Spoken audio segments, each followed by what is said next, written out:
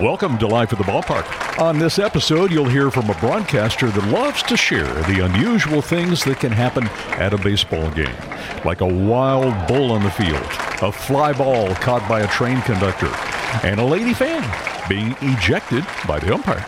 And there was this woman behind the first base dugout that is just bellowing at him in this deep smoker's type voice, this angry woman yelling at him all game as he's the first base umpire. And she's only one of a dozen fans in the park, so her voice is carrying. She says late in the game, "If I was married to you, I'd put poison in your drink." And Merriweather turns and faces her and said, "If I was married to you, I'd drink it."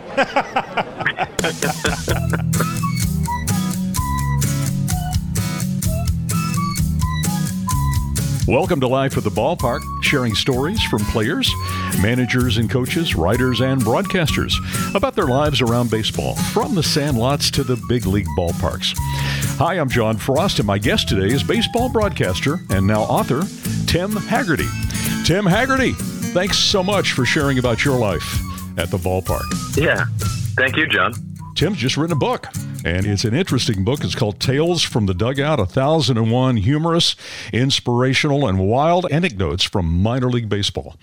So, Tim, before you get into the book, which I know we're going to talk a lot about, I want to find out a little bit about you and your background, what led you to this point. How did you fall in love with baseball? Yeah, I think like a lot of your guests, it did start at childhood. I think my earliest baseball memory, I was 5 or 6 and watching the local TV news, and they showed a highlight of this guy doing backflips on the field, on the turf in St. Louis. Mm-hmm. And I said, I said to my parents, "Who is this Ozzie guy?"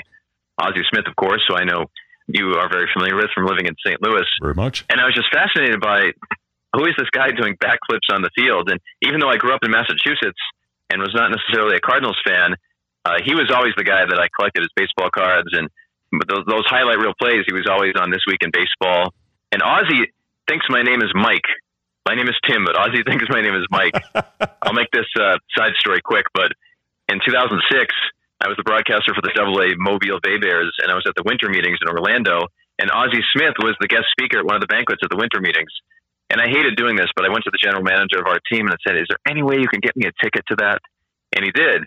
And afterwards, Ozzie's kind of milling around, and he approaches us, and I was with a coworker named Mike. And I said, "Ozzie, I'm Tim, and this is Mike." But midway through my introduction, Ozzie kind of got grabbed by somebody else, so he was looking at 2 different people at once. So Ozzie Smith looked me in the eye and said, "Hi, Mike." And my all-time favorite player, and I, of course, could not correct him. But I think that was maybe my earliest memory, and I have always just been captivated by it. I grew up in Massachusetts. I can remember the last day of school in first grade was the first day I ever went to Fenway Park, and just that glowing green grass. And really that has never stopped. As a kid, I would collect cards, and then I had a phase where I went to Fenway and tried to catch foul balls as a kid. So I had my spots for batting practice, and there's always kind of been something specific about the game that I was into. For a couple of years, I was really into taking photos. Now, of course, I broadcast games, and this book became that too, became a side passion of digging up crazy stories from minor league history. So you're currently the play-by-play announcer for the El Paso Chihuahuas. And that's right, the Padres AAA team. Right. Beautiful stadium here. And you've been El Paso Sportscaster of the Year 3 years? I think so. Yeah, that was a great honor that a local publication put me in. And we're really lucky that El Paso was without professional affiliated baseball for a while. And this beautiful downtown stadium was built for the 2014 season. And people are just so into it. El Paso is a big city. There's 700,000 people here, but it's a big city that's not really near any other big cities. So they are so into anything local here, and we're the beneficiary of that. I have a friend of mine who grew up in El Paso, and he said one of the interesting things about El Paso is people are from there, because you don't go anywhere else because it's not close to anything. That's a great point. I've noticed that. Some other places I lived in Tucson, Arizona when the Padres AAA team was there, a great city. But one thing I noticed about Arizona is nobody's grandparents were from there. Everyone was always from Chicago or Florida or somewhere else. And I think that really helps El Paso. People here will talk about going to the old stadium, Cohen Stadium, or the older stadium than that, Dudley Field. For generations, everyone is from here. And I think there's such a pride for El Paso, maybe even more so than other cities when it comes to passion for their city. Well, I think one of the things you and I share in our love for baseball is the love for storytelling. And, of course, you in your role as a play-by-play announcer, that's in essence what you do. You are a storyteller, and that's the nature of this book. Tell me a little bit about the genesis of this book. Where did this idea come to you? Yeah, it started 10 years ago. In 2012, I was looking through some newspaper archives for something else, and I came across this story from 1887 in Austin, Texas. A Texas League game was delayed when a wild bull ran on the field, and the bull is kicking up dust, had knocked down a fence, fans are shrieking. And the funny thing, just like the style of newspaper articles back then, just kind of on a side note at the bottom, they wrote, and the game did not continue. Like, oh, you think so? Like a wild bull on the field. Yeah, I'd say that's a good reason to postpone a game. But I remember that particular story thinking, well, I do this for a living, and I've never heard that story. I think the odds are baseball fans haven't heard that story either. So it made me realize I just found there were literally hundreds of stories that I don't think people know about that are crazy like that. So the book goes all the way back to the 19th century and all the way to the present day. I tell stories about how Nashville has a 4,200-foot guitar-shaped scoreboard at their current stadium. So a lot of modern stories as well.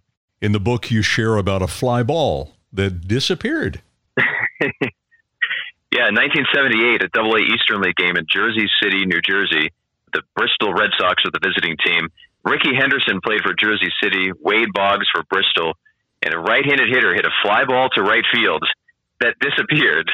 And a couple of years ago, I just became fascinated by this story. I tried to contact players who were on the field. I even contacted an Eastern League umpire from that year. And I heard from a fan who was at the game. Oh, wow. And the fan said it was the most bizarre thing that anybody had ever seen.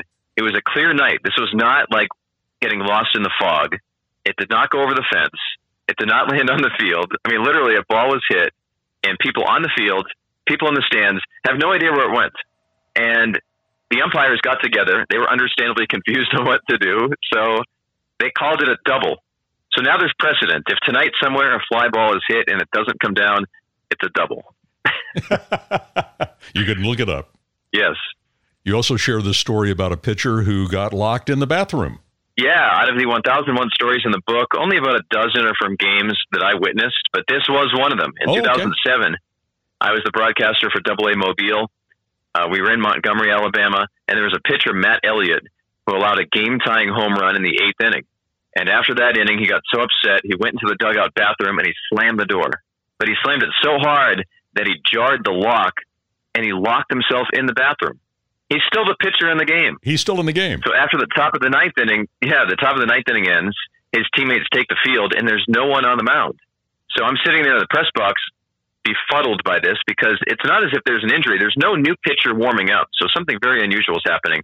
The manager, the longtime major leaguer Brett Butler, was the manager, and he is literally scratching his head, talking to the umpire, wondering what to do. He had to bring in a new pitcher because Elliott was still locked in the bathroom. He was locked in the bathroom for 40 minutes after the game ended. And this poor guy, Sports Illustrated did a little article about it. The New York Times did an article about it. This guy became known as the pitcher who locked himself in the bathroom during the game. Oh, my gosh. And you were there. Yeah, that's certainly one of, and maybe the very strangest delay I've ever had to fill time during. Pitcher locked in bathroom delay. Yeah. How far into it did you know what had happened? Yeah, that's a good point. I, for minutes, did not. And this is 2007, so it was before we were sending text messages or had emails on our phones, at least on a widespread basis. So somebody actually came in with a sticky note and handed it to me, and it just said, pitcher locked in bathroom. And I looked at him and thought, like, can I put this on the air? Can I announce this? Is this some kind of joke? And the guy was nodding his head. He was saying, no, it's true. So, yeah, I probably filled time for 5 or 6 minutes. And then once the new pitcher came in, that's when I was handed this note. And I still have that tape in my archives as a funny broadcast that I've saved. Oh, my gosh. In the early 80s, I lived in St. Louis, and I got to hear the wonderful Jack Buck. And he would tell these wonderful stories. And when there was a rain delay, he would have all of his buddies from the newspaper come in, and they would just be sitting there telling all these wonderful baseball stories. And it was almost as though I didn't want the game to start again because they were filling the time. And you must have felt like that. You must have felt like, okay, who can I get over here to fill the time until the pitcher gets out of the bathroom? I totally agree with you. I mean, I love that part of the job. You're hanging out in press boxes and things happen. I remember what you just said reminded me. I was in the Nashville press box in 2017, maybe. And do you remember the umpire Chuck Merriweather, who just passed a couple of years ago? Mm-hmm. Great guy.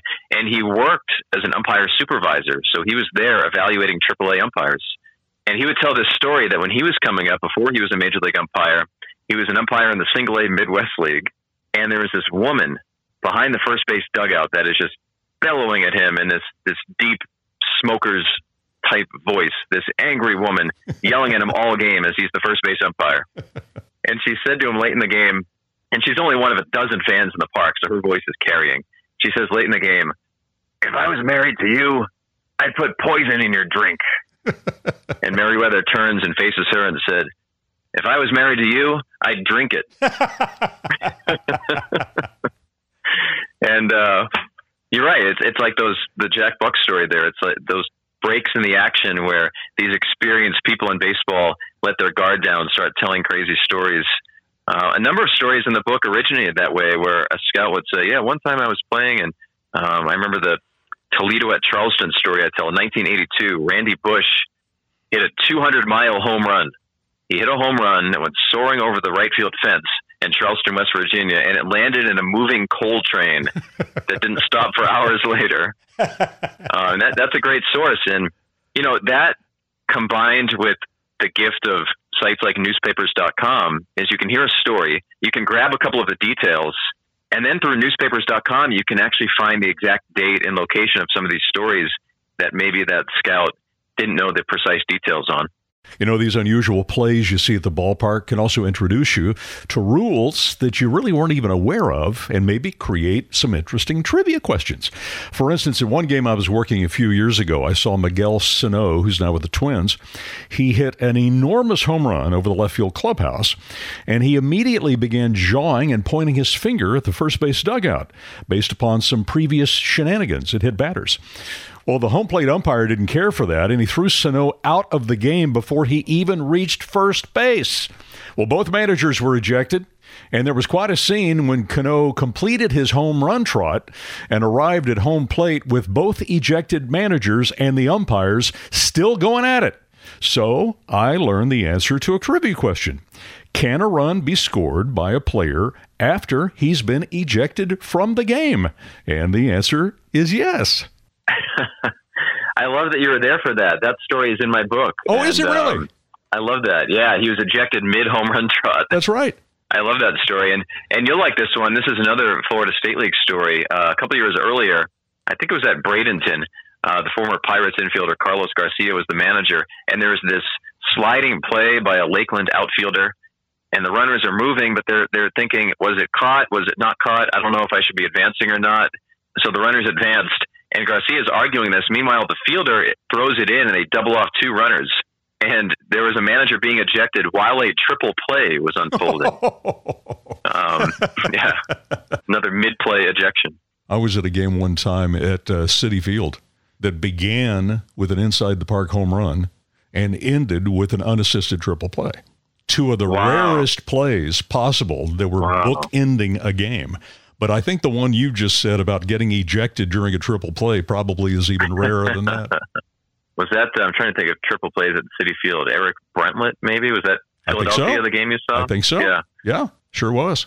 Now, you tell another story in your book that actually happened at our ballpark in the last couple of years where a foul ball set off the fire alarm.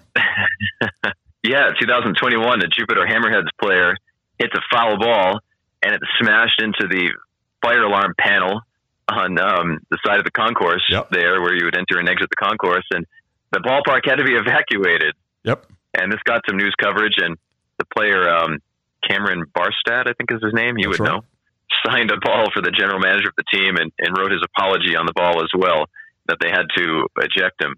I just told that story the other day on a different podcast and heard from a Padres scout, and he said, I was at that game. He was there for the fire alarm ejection. Or, excuse me, fire alarm delay, I should say. That's right. I called a game in Tacoma in 2018, and there was a fire alarm, and they had to evacuate the stadium. And when the fire alarm goes off, it also nullifies the sound system because they want to make sure that is the only thing going through the sound system. Mm-hmm. Well, they determined that there was not any reason for a fire alarm, so the fans were let back in, but the sound system is still down.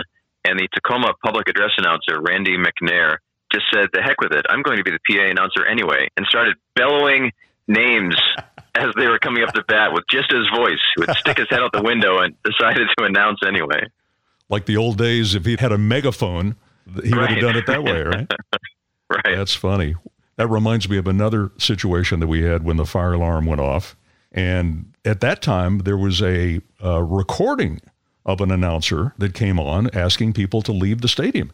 And we'd never heard it before. We had those of us working the game, we had no idea where it was coming from or what it was doing or what had happened. And it turned out that the light sensor in the electric room had filled with dead bugs.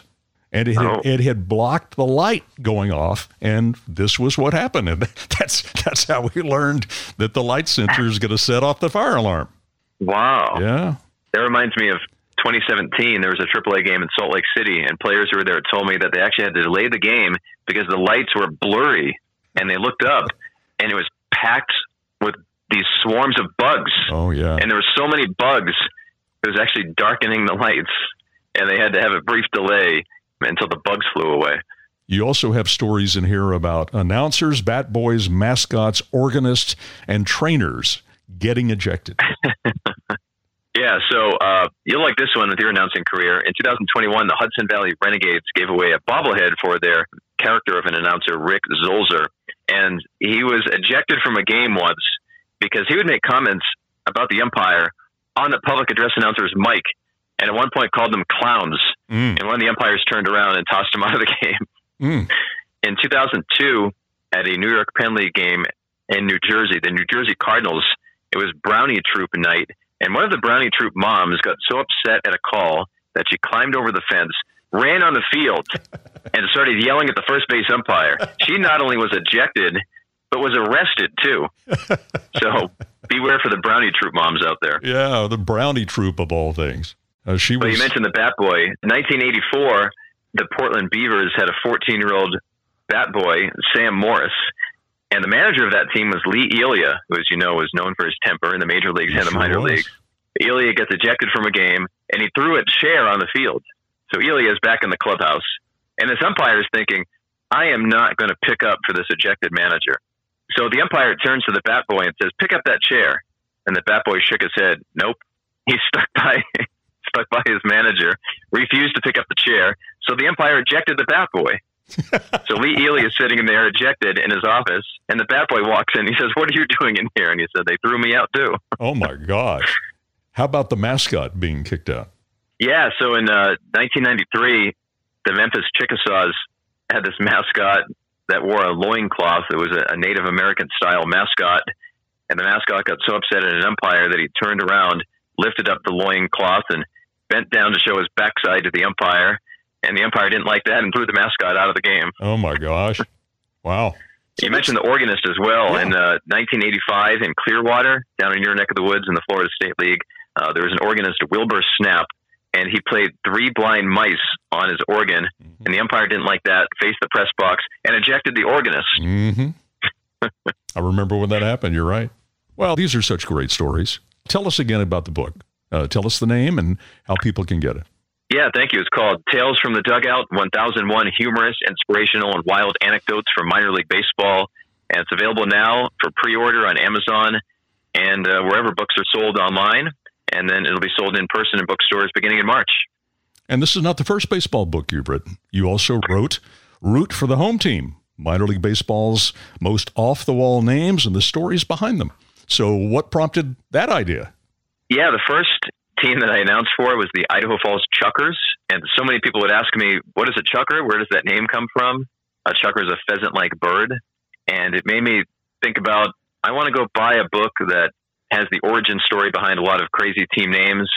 And that really didn't exist. So, you know, there have been encyclopedias, of course, that listed past team names. But as far as one that would pick out the craziest ones, tell the origin story, maybe have some team photos, some logos. So that became my side project for 7 or 8 years. I'd never written a book before. I didn't know how it went from my laptop into a bookstore. So I actually bought How to Get Your Book Published for Dummies, which was a great book because it taught me how to write a proposal and how to pitch these publishers.